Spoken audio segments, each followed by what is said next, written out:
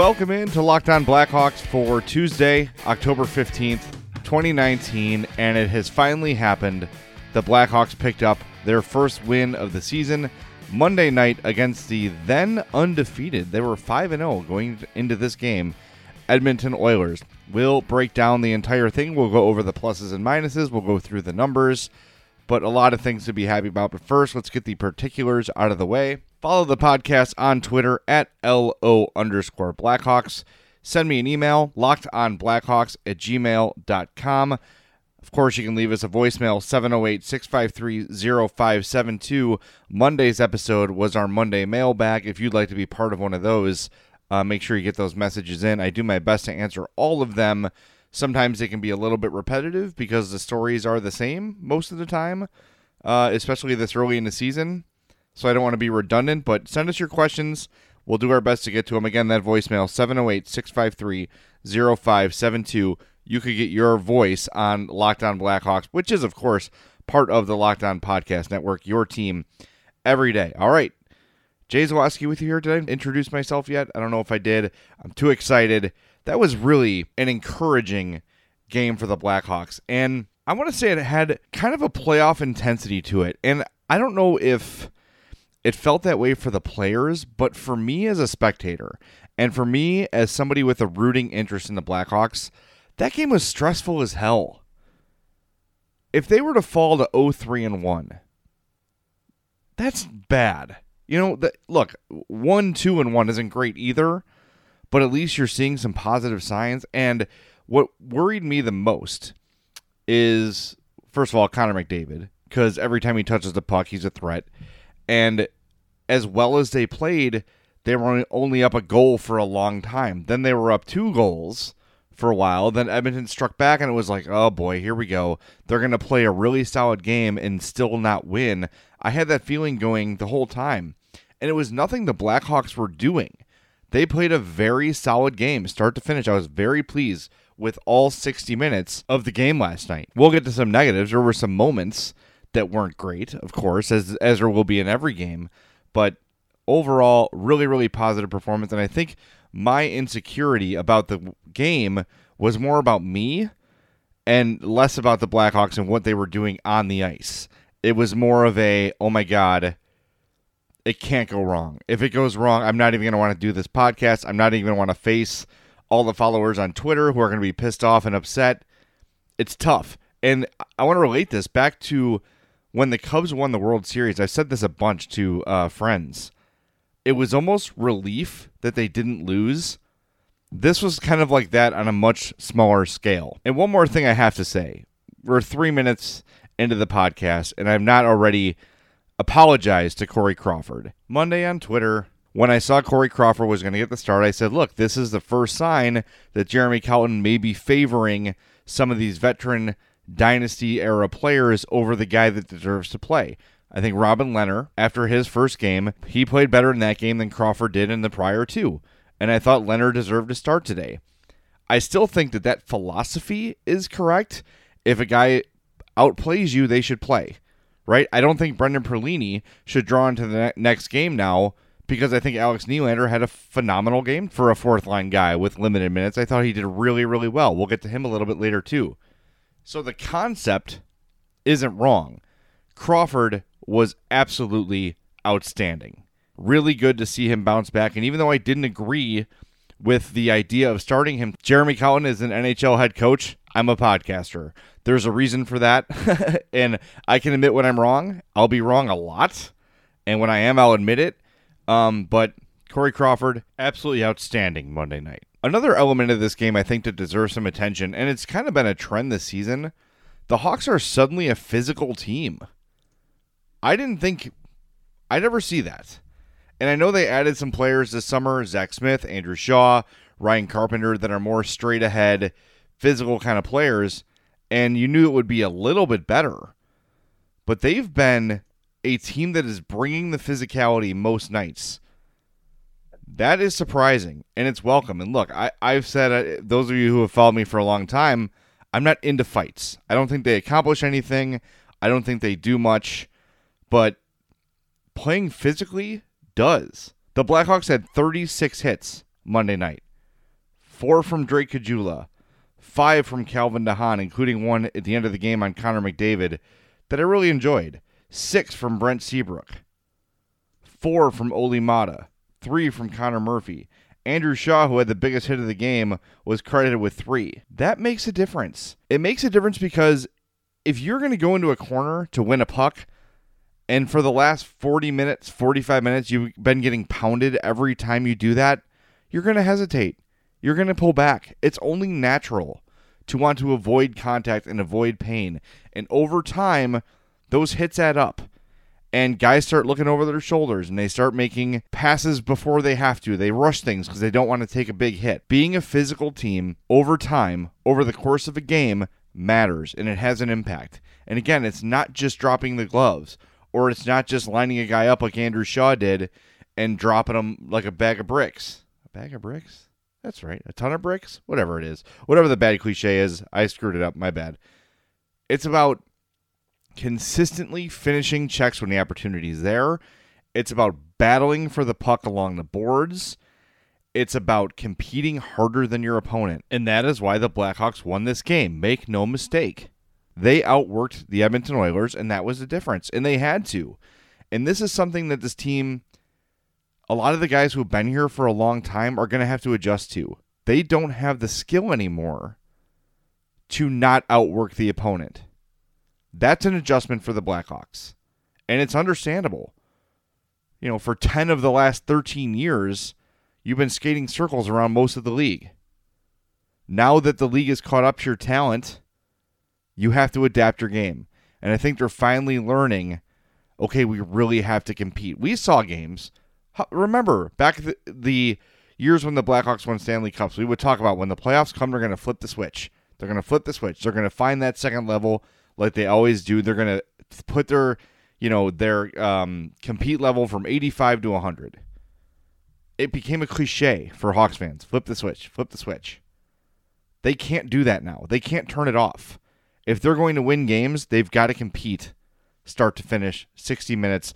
That's been the message from Jeremy Colliton all season. Last night, they gave a 60-minute effort, and now they have 2 points to show for it. If you're like me, there's nothing better than a night out seeing your favorite band or sports team. Whether it's a concert or game, nothing beats being there while it happens. Vivid Seats is the place for tickets to all the live events you want to see. You can sort by price, you can sort by section or row, all in the Vivid Seats app. Vivid Seats Rewards is their new loyalty program. With Vivid Seats Rewards, you can attend the concert, the game, the show, the play you want, and earn credits towards your next purchase. With reward statuses ranging from MVP to Hall of Famer, customers can earn rewards towards their next purchase. Go to the App Store or Google Play and download the Vivid Seats app. You'll be automatically enrolled in the Vivid Seats Rewards loyalty program. Every purchase is backed by a 100% buyer guarantee. From the biggest concerts and games to the hottest theater shows and more, Vivid Seats has it all. Download the app and join the Vivid Seats Rewards loyalty program today. Make a memory that lasts a lifetime and let the Vivid Seats app help you get to your favorite live event. Enter promo code POSTSEASON at checkout to receive a discount of up to $100.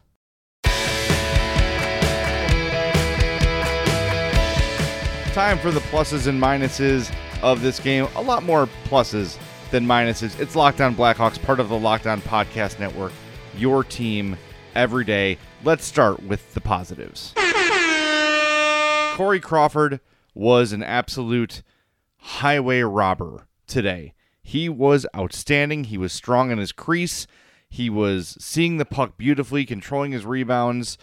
Even the more difficult stops he had to make, there were a couple breakaways he got pieces of. He was on his game. That was vintage Corey Crawford, and it's great to see him bounce back after a tough first 2 games of the season. To see Corey Crawford back in there looking like the Corey Crawford of old has to be encouraging. The next plus goes to Alex Nylander. Yes, he's a fourth liner, but he's one of the more important pieces of this team this year and of this franchise going forward, considering what you traded to acquire him in Henri Jokiharju, who, by the way, is doing quite well in Buffalo. We'll get to that later in the week. Nylander with a goal, a +1. Only 8 minutes and 20 seconds of ice time last night. He had 2 shots on goal, but the most important thing is you saw him hustling. You saw him busting his ass away from the puck and near the puck.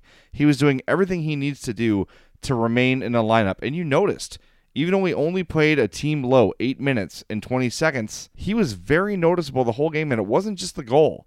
When he would get the puck, things were happening. He would cycle the zone. He would dish off to the point men to try to get scoring chances. He had a very effective game on Monday night. I was very pleased from what I saw from Alex Nylander. One guy I think who deserves some credit is Ryan Carpenter. We talked about Zach Smith on Monday's podcast, saying how he's an unsexy player. He does the little things that make a difference. And Ryan Carpenter is the same way. I really like him on the penalty kill. And there was another opportunity early in this game where he almost sprung a 2-on-1 again. He's got some offensive ability for a fourth-line player, and he's not going to rack up a ton of points, but he's got some skill. He's got some ability for a guy in that role. I like what I've seen from Ryan Carpenter. Looking at his numbers tonight, nothing crazy, but in 13 minutes and 42 seconds, he picked up an assist. Solid start to the season for Ryan Carpenter. Seems like a good addition so far. The next plus goes to the team overall. Talked earlier about their physicality in Monday's win. It made a difference. I think it may have been the difference in the game because you saw Oilers starting to not enter the zone with as much enthusiasm as they had been prior. Even Connor McDavid was backing off late in the game. There was Calvin DeHaan put a hit on Connor McDavid in the neutral zone, and you saw it before the contact was made, McDavid jumped back. If these guys know they're going to get hit as they go over the line, it's going to slow them down. And someone like Connor McDavid, you need to slow down. I'm going to give credit mostly for this to Andrew Shaw, who started everything off with the big hit. It changed things. The game changed. He hit Joel Pearson, who got hit a couple times. Zach Smith lined him up once too. Then Edmonton responds, they take a penalty, and the game changed from there. You could feel an energy shift, and people call it meatball-y. I know, it's meatball-y to talk about playing physical or whatever. No, it's not meatball-y. It's part of hockey. It's part of what makes the game great. And the way the Blackhawks played, if they're going to be as tough to play against as they were on Monday night, they're going to be in really good shape. Going to give another plus to Duncan Keith, who I think had his best game of the season. I sort of like what I'm seeing from that pairing with him and Connor Murphy. It gives Keith a little bit of leeway defensively. He's got a guy there he can trust. I think if we're sort of handicapping the Hawks defense right now, Connor Murphy's probably their best pure defender. I also think that Olli Maatta, who felt like he played the entire first period, deserves some credit too. That move was met with a lot of criticism. It was a guy who's coming off a bad season with the Penguins, an injury-prone season with the Penguins, injury-ridden, not so much prone, but ridden. Played 17-10 for the Hawks, 21 shifts, 4 hits, just a solid game, and I think he's brought some stability to this Blackhawks blue line. Now let's get to the very few minuses. As we know, having Andrew Shaw on your roster comes with its pluses and minuses. I've sung his praises this entire show. He's been a story, though, in every game with a bad penalty. Had another one in the neutral zone where he grabbed the arm of a Oiler and was called for holding. These are the sort of things Andrew Shaw needs to minimize. They are better when he's on the ice and available and out of the penalty box. I know that playing physically is going to get you in the box now and again, and I'm fine with that. But to take a neutral zone penalty that was really had no result other than to annoy the opponent, I think that was a bad move, and I need less of that from Andrew Shaw. Yes, it comes with the territory, but it shouldn't happen every game. Next minus is going to go to Patrick Kane, and I don't want this to become a recurring thing. And I feel like I saw this from Patrick Kane early last season as well, where the compete level isn't there the whole game. And I mentioned this on Monday. You can live with it, right? You can live with it if he's going to give you 100 points and be a huge factor in the game. And again, of course, he was a factor today. He opened the scoring. He is the most skilled Blackhawk. There's no doubt about it. But there's so many times I've watched this season and again on Monday night where he was just kind of 60, 70% playing, not super interested in engaging defensively. I said it on Monday's podcast. These wins, these points are too valuable. The slow start has gotten you in a bad spot. They need full commitment from everybody. I don't want Patrick Kane getting in fights. I don't want him blocking a million shots, but the effort to break up a play needs to be there a little more. Maybe it's nitpicking after a very, very solid win, but it's something I noticed, and it's something I want to keep an eye on as the season goes on.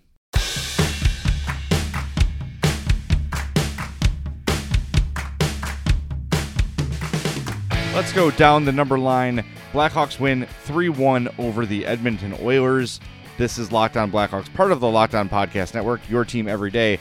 I am Jay Zawaski. We went over some of the numbers in the last segment as far as the individual players go, but every game so far we've gone over the possession numbers, and I want to keep that trend alive. And if you missed Monday's podcast, I told everybody that if you don't understand Corsi and Fenwick and what I mean from that, I'm not going to explain it every show, but what I am going to do every show is put a link to the definitions in this show description. So if you want to find out what the hell I'm talking about, I'll do my best to sort of describe it generically, but I can't rehash 5 days a week what Corsi and Fenwick mean. If you want to look that up, check the show's description.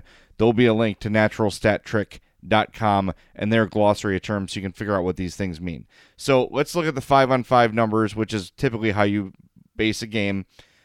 Overall, the Hawks had a 56.82, Corsi 4, and a 43.18. Corsi against. That is a domination. That's a really solid game. High danger scoring chances for the Hawks were 10. High danger chances against were 9. So that's pretty even. If you want to look at Fenwick, the Hawks had a 57.81% advantage to 42.19. So the Hawks were dominant in every category. Total attempts 4, 50 for the Hawks, 38 for the Oilers. So again, a really solid performance from the Blackhawks. Now you want to say it would have been worse. Here's a term I'm going to introduce that I've not said on this podcast yet. Score effects. When a team's down late, you're going to see a surge. It's natural. They're throwing more attackers at the net. They're taking more chances, so you're going to see those chances start to get a little skewed. In the third period, the Oilers had a 13-8 shot attempt advantage, and they had a 61.9% overall Corsi advantage in the third period, but that is almost purely score effects. So when you see late in the game of a game your team's winning, chances are late in that third period those numbers are going to start to skew a little bit. Without score effects, even with the score effects, even with a 38% possession third period, the Hawks still finished the game with almost 57% possession. That's excellent. That's really, really good. And if they finish with a 57% Corsi rating every night, they're going to win a hell of a lot more games than they lose. So that's really encouraging. And this game felt very, very important. This game felt like, I don't want to say a must-win, but you've got 7 games to start the season at home, and you've already lost your first 2, and your division is stacked. These points matter, and this win was huge. And that Alex Nylander goal is the biggest moment of the season so far. To give them that 2-0 cushion late in the game, to see him do that in that sort of a pressure spot is super encouraging. And I think I might be more of an Alex Nylander fan than most people. And I will admit, and I think you guys will find this out as the show goes along, that I just sort of naturally, as an optimist, I give new faces a little more leeway than maybe they deserve. And I think if Kirby Dach gets here, and it looks like he will soon, I watched a bunch of his game in Rockford, but I tend to give new faces some leeway. And I know it's a character flaw of mine, but I like Nylander, and I think he can be an effective player, and I think he can be a good player. There's a reason he was drafted where he was. And he's got the talent, he's got the pedigree. His father was a great hockey player. His brother's a great hockey player. And that doesn't always matter, but I think Alex Nylander has the tools to be an effective player. He is his own worst enemy. If he's going to come out and not compete, then he's not going to play. And that's one thing that I'll give Colton credit for. He saw Nylander with a crap-ass game against San Jose and benched him for the next game and put Brendan Perlini in there. But I'm glad to see when he drew back in the lineup, Nylander I'm talking about, when he drew back in, he made the best of it and had a really, really solid game on Monday night and scored what turned out to be the game-winning goal. He had the first goal of the Hawks season, so the offense is there. We've seen the offensive skill. That's undeniable. And even people in Buffalo would tell you his offensive skill was undeniable. It was the rest of the game that was problematic. I think on Monday night, Alex Nylander did a really, really solid job at getting back the overall 60-minute performance you need from him. And it's not 60 because he doesn't play that much. He only played 8 minutes and 20 seconds. That's a team low, only 9 shifts. But for a guy that only played 9 shifts, very, very noticeable contributions. And I'd expect to see his playing time going up next game. So, great win. Thank God it happened. The monkey's off the Blackhawks' back. And we can now go through this week looking some big picture things, getting ready for the next game. There's a lot to do. There's a lot to discuss. But I want to thank you guys for joining me on today's Locked On Blackhawks podcast. I say it every episode. I'm going to say it until I'm blue in the face. Subscribe, rate, review, and most importantly, let a friend know. Tell your friend, tell your brother, tell your sister, tell your loved ones. Tell people you know that love hockey about Locked On Blackhawks. I think we've got a really good thing going here at Locked On Blackhawks, and I want Hawks fans to find it. I know the Hawks do not get the coverage they deserve around town, so hopefully this gives people the coverage they want because the Hawks fans deserve it. Monday night was the 500th consecutive sellout at the United Center. That's something. That tells me that people care about hockey in this town, even though the Hawks have not been on the same level we're used to. So thanks for listening to Locked On Blackhawks, part of the Locked On Podcast Network. I will talk to you on Wednesday morning at 6 a.m. on Locked On Blackhawks, your team every day.